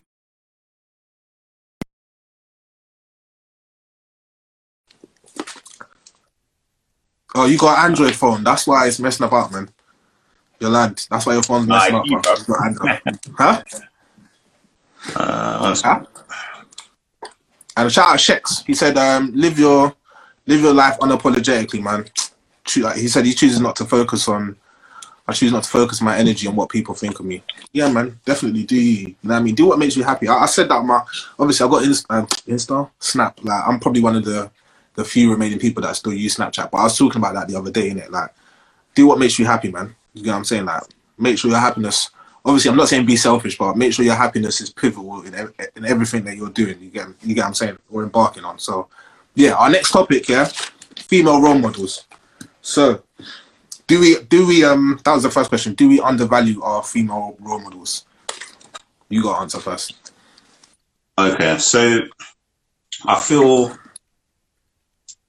think that's an interesting question, because I think women in general I think women in general have been underpaid throughout history, you know what I mean? And yeah, only now are they kind of getting the props that they should have been getting. You know what I mean? The Are they even females getting the props? I don't think so. Say that again. I said, are they even getting the props? I don't think so. Because No, you said, they're not getting you as know, they it's only should. now that they're. It's fully. Yeah, okay. It's like it's on an upward trajectory, I would say. There's more awareness being shown on it.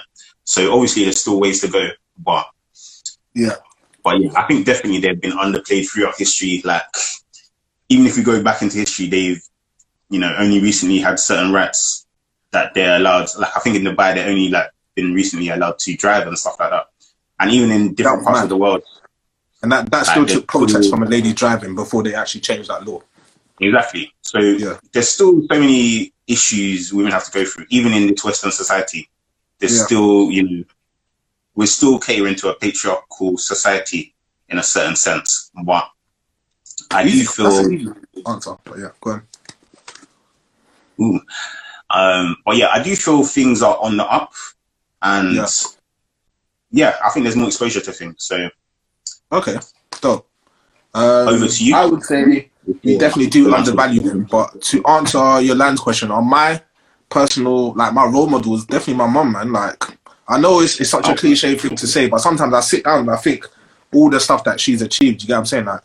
Like during this week, like not too many people know that because I don't really like to share my stuff like that. But I was kind of having the downers, like like when you like I kind of got caught up with I'm kind of doing something that I don't really want to. That's why I was talking about happiness in it, but. I was thinking it's mad that our parents, especially our mums, have had to make major sacrifices for us, even being in the country or whatever. Do you get what I'm saying? So, for me, first and foremost, it's fact. It's my mum, innit? But if we're talking about celebrities and people like that, I don't know, like female role models that I think really stand for something or really like push for something. It's a difficult one to ask, isn't it? Because obviously, in my local vicinity, it's definitely my mum. But looking on TV, who can I look at as a female person I'd be like as a role model for me? Like it's a tough question. Don't get me wrong, you get your staples in the Beyonces and the Serena Williams and stuff like that, but I'm trying to think like who did I actually last look on TV as not even to be sexist or anything, but as a female, I think, oh no, she's proper inspiring me. Do you get what I mean? And I feel like that's why I said I feel like females are undervalued because I don't think it's something that's pushed on TV every day. You know what I mean? From young, the superhero's been men. Like Superman's a man, Batman's a man. You know what I mean? Like Black Panther, it's the male. Don't get me wrong, there are strong female characters in that, but the main guy is a male character. Do you get what I'm saying? That's why I feel like in all these representations of media outlets and the things we divulge in, I think female representations are definitely undervalued, man. Apart from your household model, like outside of that, it's difficult to be like, nah, man, this person is one of my biggest inspirations, and it's a lady. You get what I'm saying? That's why I feel like they're very undervalued. And sure. I'll say for me, Michelle Obama, man. Even though Obama is more figurehead, but Michelle Obama, in her own right, she kind of revolutionized the first lady role. Yeah, you know what I mean. And I feel like the initiatives she put in place were like quite amazing. You know what I mean. I even got my sister the Becoming Michelle Obama book because. Okay. She's an inspiration to a whole generation of females, you know what I mean?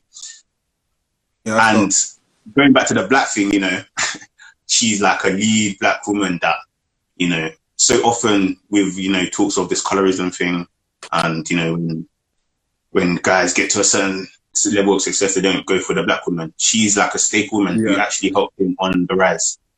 And then, did you hear, I think there was a movie, I can't remember the name, but there was these women that I think they helped like a spaceship. Oh, it was on Netflix. It was on Netflix. Yeah. They were geniuses, innit? And they didn't get the credit for it, basically. But exactly. Like they were actually pivotal to the success of the mission. So yeah, man. I think women have definitely been undervalued, and for the longest. Yeah, we can just do what we can, man. Keep. So let's answer some of these questions as well. So in response to Yolande McLeod's, who would you guys class? Okay, so we already said like who we thought. I'm trying to think of a celebrity that I'll get back to you because I want to give a good answer. You know what I'm saying? Jennifer, I don't know about role models in particular, but women have a lot more influence than they get credit for. That's facts. Great example in Netflix series Self-Made and how the women were the first investors, Yes, investors, and she was the first female millionaire. It's not even necessarily about race. She was the first female millionaire in America. And that in itself is a massive achievement. You know what I mean? If anyone hasn't watched that yet, go watch that on Netflix. It's called Self-Made, and she killed it. I think we tried to discuss this on the pod. I don't know if we really went in depth in it, but that kind of motivated and inspired me. Like, I was thinking, look at all the stuff that she had to face, and she still made it. You know what I mean? With the drive and determination she had at the time. So that was dope. Yeah, Wonder Woman, but she didn't get that much coverage when I was growing up, bro. I'm not gonna lie to you. And then Demi Silver, unfortunately, yeah, more accolades are given to the bad Barbies than the Michelle Obamas of this generation. We need to value character and impact over clout and frontal. That's 100. If I could double tick that and highlight it, I'll put it up there. So women contribute a lot more. Yeah, that's 100%. And I think the older I'm getting, the more I'm starting to see that. I think media definitely suppresses the role that women kind of have and the input that women have on a lot of stuff. You know what I mean? And I think it's so bad sometimes that for guys, especially for me, speaking from a personal point of view, that it's limited just to our moms. You know what I mean? Because it's like, cool, everyone's mom should be their role models and whatnot. But it's like, once you leave your house and you start living by yourself, who do you look at then when they're not around, innit? So even if it's not necessarily role models, like, I feel like we should be given more people or more women figures that we can be looking at as inspirations for men and women, not just for one particular gender. Do you get what I'm saying? And I feel like that definitely needs to be improved, because eventually it's going to get to a stage where we grow up and we have like children, sons and daughters. You know what I mean? It shouldn't just be one particular person for one gender or whatever, because someone like, I know we keep bringing this guy up and we're not trying to plug him, but someone like a Michael Jordan inspired people all over the world. Man, woman, you know what I mean? So why can't we have that for women as well? Do you get what I'm saying? So, Demi Silver, Ava DuVernay, great example. Dope. Was she the director of Central Park 5? That was dope. Ava DuVernay, great example. If not her, for her craft, we wouldn't know the story of Central Park 5. I was going to say, why do you think that there is more of a elevation of the baddies than, you know, the Michelle Obama? Because people like ignorant stuff, man. People like to see ignorance. You know what I mean? Like someone that doesn't have to think about anything would rather see a girl shaking their bum on the screen, talking about, let's turn up. Like it fulfills the ideals of what patriarchy, and this is a deep subject anyway, but of what patriarchy, what want women to be represented as. You know what I mean? Because how many times, bruv, people still do it, but we've grown up in a society of man them in general just being like, or guys in general be like, that thing over there, like, it's objectifying them now, you know what I mean? So she's not even a lady anymore, a woman. That thing, I go through that thing, blah, blah, blah. So, but when you're seeing it on TV, to then it getting transitioned into real life, it's like, people just like to subconsciously process that, like, they're objects now. It's just, that's all they're good for. Do you get what I'm saying? And that's obviously, we did have an episode where it was like social currencies of why certain women felt like they gain more power by using their looks to get ahead in life rather than their brains, or, you know, for men, it was financial gains, you know what I mean? Using that to get ahead in life and get whatever they wanted. So it's a thing of, it's definitely been pushed out there that they shouldn't be seen above this. So when it does happen, it's kind of feeding that sense of it being the norm, you know what I mean? To what's the word, praise and put these people that are doing all that stuff on a pedestal when we really shouldn't be. Do you get what I'm saying? Fact. And then Demi Silver wrote, visual appeal sells more, unfortunately. I think so. And then Yolande wrote, I don't believe visual appeal means lack of substance. That's good. That's a good point. Yep. That's a good point. Question is for you guys, actually, before you say your next point, you guys can answer this. We're going to kind of move on. Like, do you feel a guy is going to be more attracted to... That's a stupid question, but the way I'm trying to phrase it, I can't think of it too deeply, but it's just like, don't you think a guy is going to be more attracted to, let's say, not all guys, but some guys might be more attracted to a bikini post than you say, I've got this book that could potentially change your life and make you a millionaire? What do you think? Do you think that's a correct statement to make? Or do you feel like, nah, I feel like guys would be interested if you said that I had a book that could make you a millionaire? Or would they more likely come to your page if you got a saucy bikini picture that they can like and potentially slide in your DMs with? So a thirst trap. But yeah, go on, next point. Okay, so as they answer that, I've got a question for you. So last year, I think it was last year, basically there was a linking it back to work. There was an expose of different work salaries. So I think especially like in the BBC, for example, it was showing that people doing the same job were getting different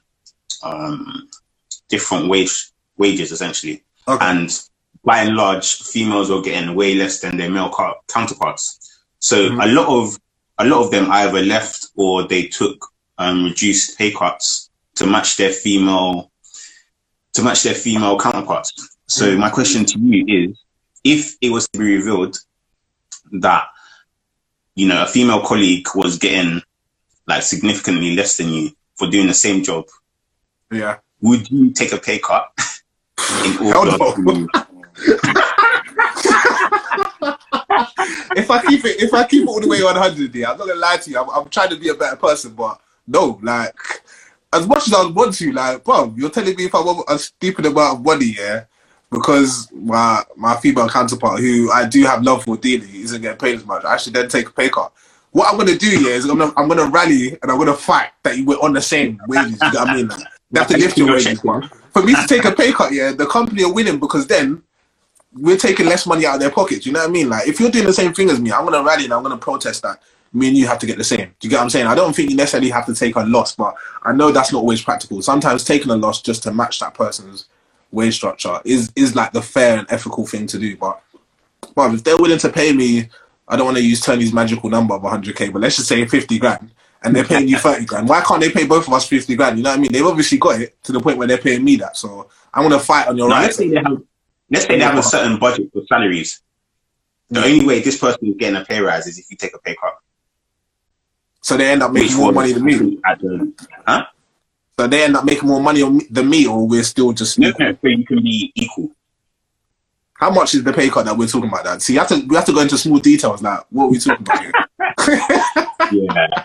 To be honest, yeah, I think it's difficult when it comes to money, because money is linked to so many different things, isn't it?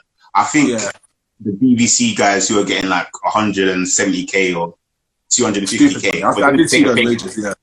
Yeah. For them to take a pay cut, it will affect them, but it won't affect them like it would affect someone who's on 30k, okay, 40k, 90. Yeah. So yeah, I think. What would you do? Like, I already said I'm not taking a pay cut. I'm sorry, man. Yeah. Like, so Tobes, that's a good option. You could both of you could just go on strike. Or in Tobes' point, he said we should both take a stand and leave. You know, that's facts. That's facts, man. What do you feel to that point? You know, I feel like they had the point. I don't know if this was the exact issue, but I think they had something similar to this on The Fresh Prince, where the original Aunt Viv didn't come back, and she felt like I don't know if this is the 100% truth, but there were certain things I watched, and she didn't feel like Will necessarily fought for all the rights of the cast. Whereas somewhere, do you know, like the sitcom Friends? I think Rachel was getting paid more than the rest of the cast, and then she kind of took a stand like, "No, I'm not coming back if everyone doesn't get the same salary." Do you get what I mean? So she didn't necessarily take a pay cut because she could have easily done that, but she's like, "No, I know what I'm worth, but if these lot are not getting a rest, there's no show." And then them doing that forced their hand where they had to pay everyone. Do you get what I'm saying? So, you know, I think it's a sense of solidarity and unionship. Because you might leave, but it might not affect necessarily fix it. Yeah, it might not necessarily fix the issue. The next man that comes in gets your wage, and the next lady that comes in stays on the wage that that previous lady was on. So I think it's a sense of unionship where you kind of have to kind of fight for each other. Do you get what I'm saying? And pitch why they need to pay that person the same amount of money. But to go back to the question I asked, Jennifer wrote, I think humans are lazy. Anything easy that looks easy on the eye is a better option. Not everyday serious. True. Demi Silver wrote, visuals will attract attention, but substance will gain interest. That's a good point. So she's saying, even if you were to post a potential first draft or something, if the rest of your page is substance, you know, people might want to actually get to know you the more, which is true. I'm not saying that you should go around doing that though, but yeah. Hanjam wrote, initial attention will be grabbed by the bikini shot, but attention will stay if they're talking sense. Okay, good point. And then Shex said to our point that we were just talking about now in terms of pay cuts, and he just said, we can do the same job, yes, but if my qualifications and experience speak more than yours, then I won't take it. I would expect the same if she was on the other foot. True.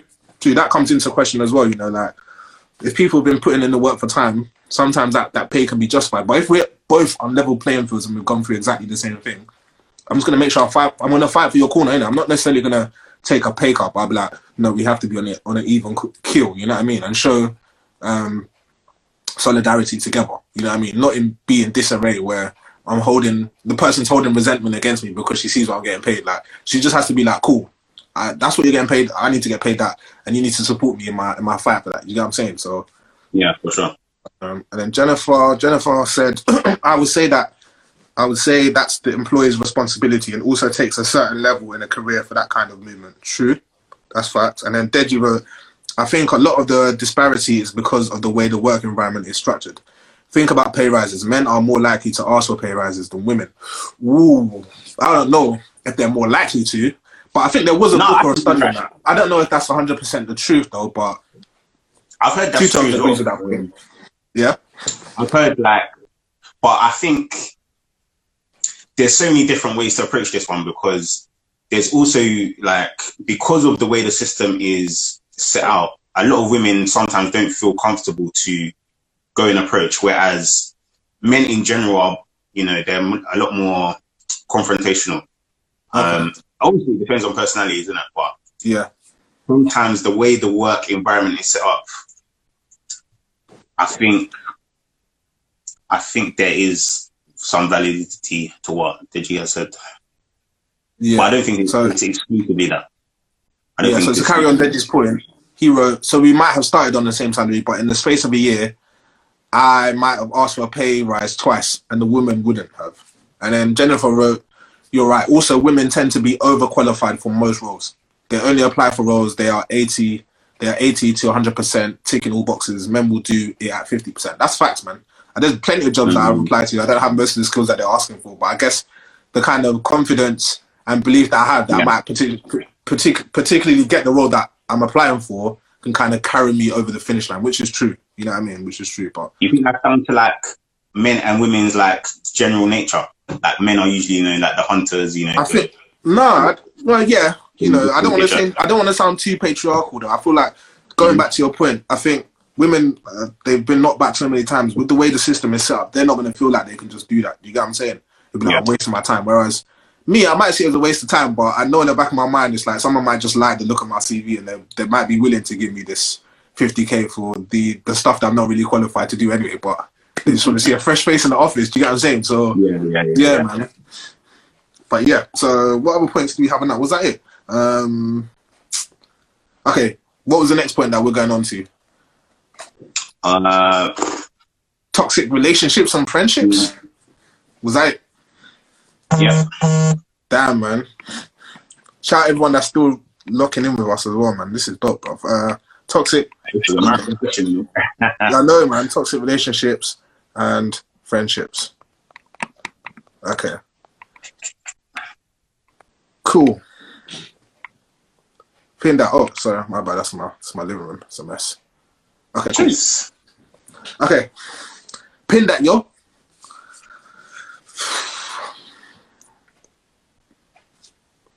So, the comment, yeah? People being in your life is a privilege, not a right. And privilege is something you offer to people. What's your thoughts? I don't know how to feel about that, man. Can you elaborate on that? So people being in your life is a privilege. I do agree with that, yes. Not a right. Okay, yeah, true. And privilege is something you offer to people. True. That's true. Okay, so I don't know how to feel about that, innit? Because I feel like, regardless of if it's a privilege or not, yeah, I feel like sometimes friendships can just come down to someone just generally being down for you, man. And it's not even, I don't even see you as my friend anymore. It's like, it's family. Do you get what I'm saying? I know, family, there's nothing you can do. You either live with them or you don't. What's the saying? Can't live with them, can't live without them. Do you get what I'm saying? It's kind of family. It's family. Regardless, I didn't pick you, but we just so happen to be brothers. Do you get what I'm saying? So I feel like sometimes with friendships, it's the same. So even if you're not, say it again slowly. So what was the thing I said? So can't live with them, can't live without them. That's the saying that I was going on. So I feel like with friendships, sometimes with friendships, yeah, you don't even necessarily. I think people do, yeah, but not always. Sometimes you don't even necessarily pick your friends. We was discussing this as well. Friendships can just be mad organic. You guys just met and you clicked, and ever since then, it's like two or three peas in a pod. You know what I mean? Regardless of what happens, you guys might fight, you guys might bicker, but when push comes to shove, you've always got each other each other's backs in it. I think the sense of privilege comes in when you are friends and you guys are quite tight, but it's not on that level. It's more of we're friends, but you know. Oh, so the quote, like, even to finish my point before you read that quote, I think with that I was gonna say is the whole privilege thing is, I think sometimes you have those friendships where it's like maybe one person's putting more effort into the friendship than others, and then you start to notice it more. Do you get what I'm saying? But sometimes I feel like if it's more organic, I don't think you necessarily harbour any of those feelings. You kind of just understand the person for who or what they are. You get what I'm saying? So it's a difficult one to put out there. But go on, read that quote again. Yeah, so the quote is, people being in your life is a privilege, not a right. And privilege is something you offer to people. Was that good, guys? Yeah, you guys got that? Yeah, so to me, I don't know. I think that's a kind of prayer, because that's bondage. It's mad. Yeah, I think that's kind of narcissistic, the way it's written. It is. You know what I mean? Yeah, for real. Obviously, you know, you must believe your presence is a gift to people, innit? But I feel like the same way you have value in someone's life, someone else has value in your life. You know what I mean? Yeah. So I think it's kind of a weighted statement, and I'm not sure in the right direction. You know what I mean? What do you guys think? Not to cut you off 2 times, yeah? What do you guys define as toxic, by the way? Relationships or friendships? What do you guys define as toxic in these relationships or friendships? But go on, 2 times. Say your point. What did you say? I didn't even know that. What do, like, everyone that's locked in now, what do they define, or what are the qualities or things that they define as toxic in a relationship, whether that's a friendship or actual, you know, man and woman or whatever relationship? Do you get what I'm saying? Okay. See, that's what I thought when I read that as well. See, Yolanda, I think the privilege thing sounds like some superiority complex. I was struggling to say that word. Superiority complex. That's facts. Like, that's what I said. Like, most of my friends, I feel like it's from a genuine place. They're not doing it because it's a privilege for me to be friends with them. Like, if anyone ever said to me, "Oh, you should feel privileged that I'm your friend," I'd probably say, "All right, cool. We ain't got to be friends then." You get what I'm saying? Like, not even to be on smoke, but it shouldn't be like that. It should be like we're both on a level thing. Like, we get each other, and I'm your friend because of the genuity that we share together as people. Do you get what I'm saying? Not because I'm doing you a service by being your friend. Do you get what I'm saying? So I think the moment someone says that to you, it's a bit of you're doing the most. Do you get what I'm saying? For sure. So what someone said. So when someone thinks they are superior to you, yeah, for sure. With that particular quote, yeah. No, I think you mentioned toxic traits, innit? So yeah. Oh, okay, toxic traits. Okay, so when the other person believes they're superior to you, and then T-Row, toxic relationships is someone you can't let go of despite all the negative things you've been through. Ooh, that's deep. That's true, you know. And then Yolanda, emotionally, mentally, and physically damaging or unsafe. Yeah, that's facts. That's how I see toxic. And then Jennifer wrote, the other person is not adding value, but rather constantly draining value. That's a good point. I think for me, the one that I would say definitely the 2 points for me, yeah, not that anyone is wrong, by the way. I think T's point is facts. Like, toxic relationships is someone you can't let go of despite all the negatives that you've been through. Could you say that's toxic though? If that's true, if someone keeps doing negative and they're not changing, or both of you are still doing negative stuff together, then yeah, I would say that's toxic. And then obviously Yolanda's point was emotionally, mentally, physically damaging or unsafe. I think that's very toxic. Very toxic. The real question is, yeah, why do toxic relationships seem to thrive as well? Like, where it just goes on for ages? Because that's another question. Them. Huh? It's something psychological in the brain, man. We crave them, bro. You think? I think so, man. I think a lot of people they're linked to the trauma. They feel they can solve it, you know what I mean? And it's that can become addictive unless you're willing to, you know, break free from that. So do you feel like you have to cut that person off as well to end that sense of toxicness in the relationship? Just stop talking to them, stop being around them. Someone wrote, Jennifer wrote, is that deep? Yeah, she said, when you have to delete conversations, mad. That's mad. Obviously, shout out Lips, he wrote, when you have to make excuses for them. I agree, that's facts. Demi Silver wrote, toxic is an unwillingness to compromise.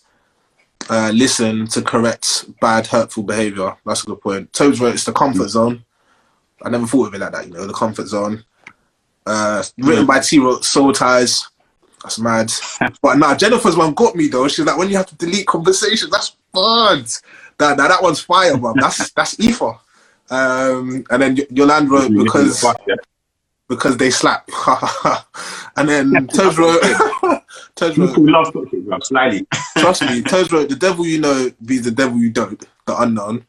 And then Hanjan wrote, when they constantly turn things back onto you, emotional blackmail. That's true. That's a big thing. I think a lot of people face in toxic relationships.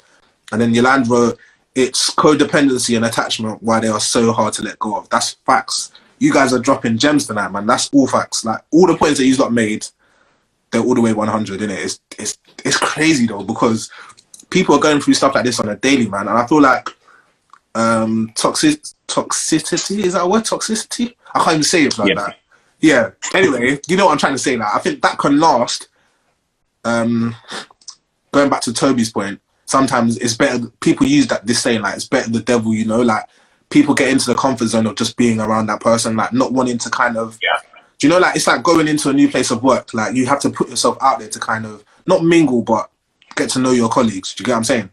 But some people don't even want to do that. They'll rather stay in the same job and just be in their comfort zone rather than taking the risks of potentially bettering themselves. And that transfers into stuff like relationships, you know what I mean? You being with that one toxic person or whatever, that one toxic person or in that one toxic situation, you feel might be the safer option rather than putting yourself out there to experience something new and different, which could potentially be much better. Do you get what I'm saying? So even also, friendships, I think there's a fatigue element to it. I think there's a fatigue element to it because let's say let's go back to relationships. Let's say you've gone through countless talking stages. Now you finally found someone and, it might be toxic, but you remember what it was like when you had to go through the numerous talking stages, yada, yada, yada. A lot of people, they're tired of that. They might just, not want to do that anymore. And same thing with friendship, as we age, it gets kind of harder to socialize. Like, it's not like uni days when everyone is kind of forced to meet. I think, that's a very good point. It's a lot harder to get genuine friendships. Real talk. And I think that's a good point. You made that's a solid point, man. I feel like the older you get as well, the more preconceptions you have of people because of past experiences. You get what I mean? Like, you don't intentionally do it, but because it's in your subconscious, I've gone through so much stuff with different people in terms of, it doesn't even have to be just relationships, in terms of friendships, like people could have just let you down or you might have felt like people snaked you. The older you get, the more closed you become towards people, which is mad, you know what I mean? That's a big thing in itself, man. So yeah, that toxicness can really carry on for a long time. And I don't even know how you'd actually potentially fix that in general, but I want to read everyone's comments in it before we have to go, because I like what the input people are having on this particular topic. And then Hanjan wrote, but I'm talking that emotional blackmail that's hidden within lovely lies. You don't know it's blackmail all at the time, and you believe the lovely lies that you're the bad one. That's true. That's just blackmail, bro. That's, you know what I mean? It's emotional blackmail. That's crazy. And then Yolande wrote, to our point, the unknown is scary, which is true, man. And then Hanjan wrote, going in deep tonight. We have gone to end with a sigh of relief, pat on the back and a prayer.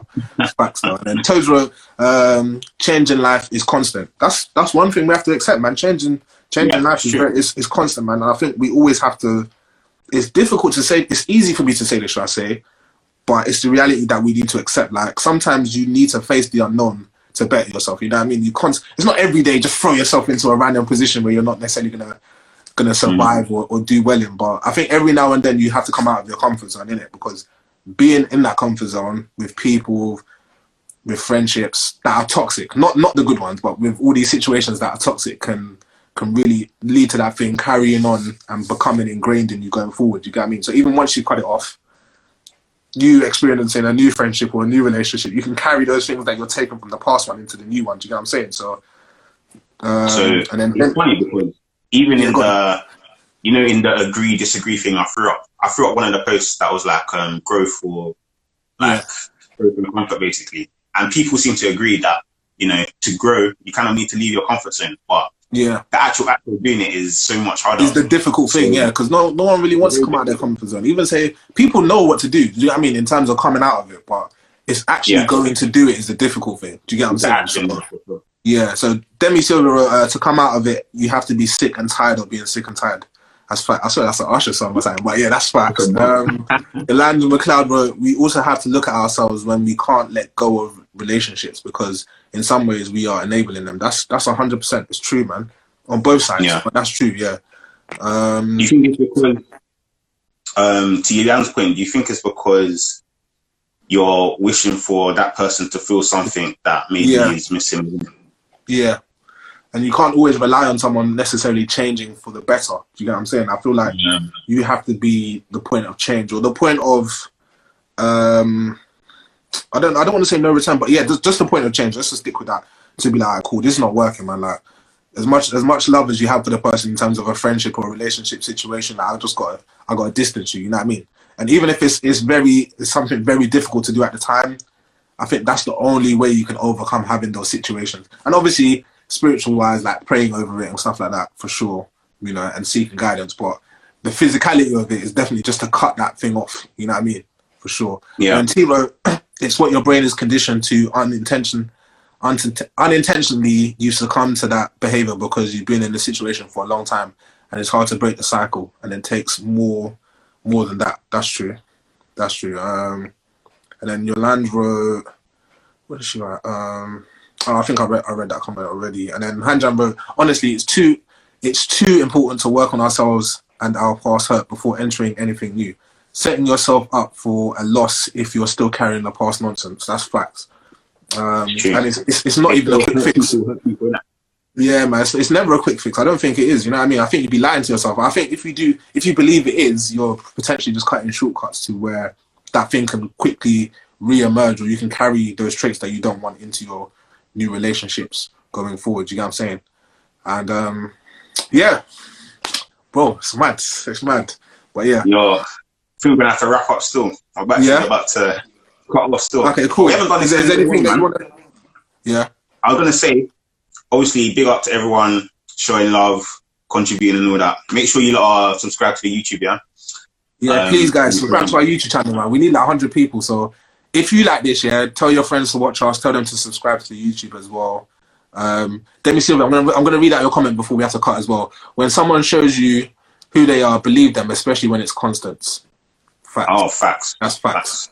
That's facts. But you lot come with the gems tonight, you know. Yeah, man. Thank you so much. Like, I'm not gonna lie, I appreciate like any kind of interaction that we have with you lot. Yeah, and it means a lot. All of you, man. I think people underrate it, but it's dope that we can have conversations and debates with people that I wouldn't necessarily speak to on a day-to-day basis. Because what's the word? I'm an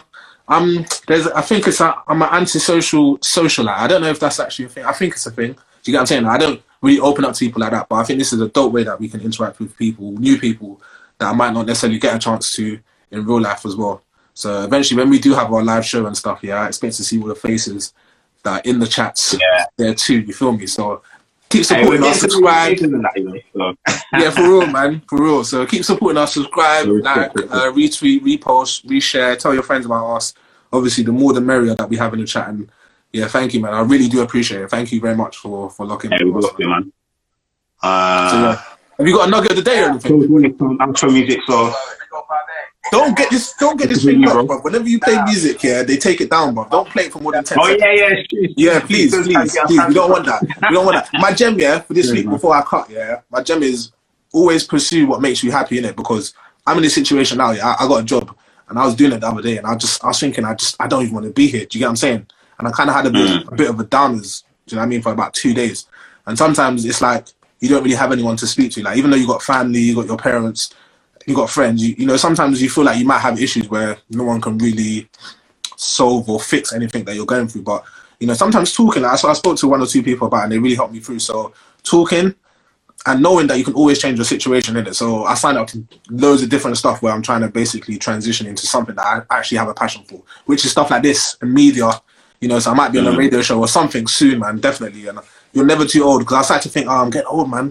They're not going to take me on, you know what I mean? But it's never too late to really change and pursue your passion, man, because I feel like we're placed with these stigmas of you have to have a job, you have to be doing this, you have to do this. But I think the most important thing is seeking what makes you happy And obviously, when it's a passion that becomes a job, it's never going to be draining. Do you get what I'm saying? So definitely pursue what you want, pursue your loves. It's never too late to change. And sometimes you even have to take a pay cut to really pursue what you want to do and then build your way from there. Do you get what I'm saying? So do what you love and do what makes you happy. Keep supporting each other and keep encouraging each other. You feel me? So thank you very much, man. I appreciate it, guys.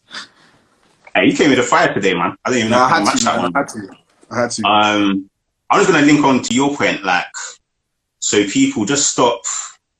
It's very difficult, but just stop, putting so much value on what other people think of what you're doing, or you in general. Just, as Ed saying, just do what you want to do, and it's your life at the end of the day. You know what I mean? People are always going to judge whether you abide by what they want you to do or whether you go your own route. So you might as well just do whatever you've been put on this earth to do, and be a blessing.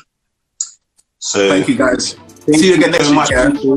Thursday, 9 o'clock. Make sure you come back. We want to see more people hearing it. But thank you so much, man. I appreciate